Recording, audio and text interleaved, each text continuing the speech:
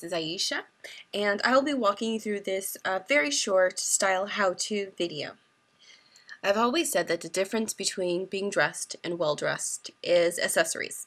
This was recently confirmed when I was shopping and told the sales girl that I was just accessory shopping, and she thought it was such a great idea that she was going to go out and do it. So accessories are a very integral part of being well-dressed. So if you've been watching the previous videos, you know that the premise of this series is that we are collecting accessory merit badges. And so we've already looked at the first 6 items. So this video we are going to look at the scarf. This video series also does have a printout that you can print out. The link should be right below the video. You can print it out, check off the items that you have, check off the items that you still need to have, and you can fold up the piece of paper and take it with you when you go shopping to make it easier. So let's get started. So of course, if you're just being dressed, you have a bare neck. However, to be well dressed, an important accessory that every woman should have in her wardrobe is a scarf. And there's really 2 different kinds of scarves that you want to look for. So the first one is a square scarf. Essentially, it's if you folded it out, it would be a very large square, and they usually have various different prints like the one shown here.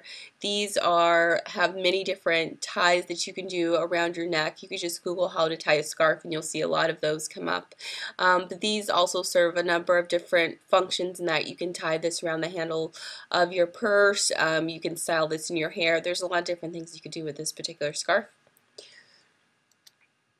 The second type of scarf is just a long scarf, and usually what we think of when we hear scarf, the kind that you have for winter, and this is the long, really rectangular, very long scarf that you can loop around your neck multiple times. And this is, of course, just a very stylish option for fall and winter, and really both of these should be in your wardrobe.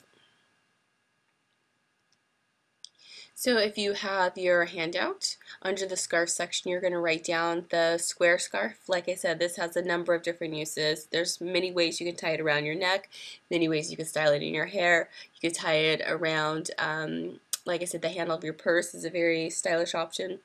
And then the next one is just the long scarf, what we normally think of with scarf. And again, for both of these different styles, there are numerous websites that'll show you different ways to tie it and use these.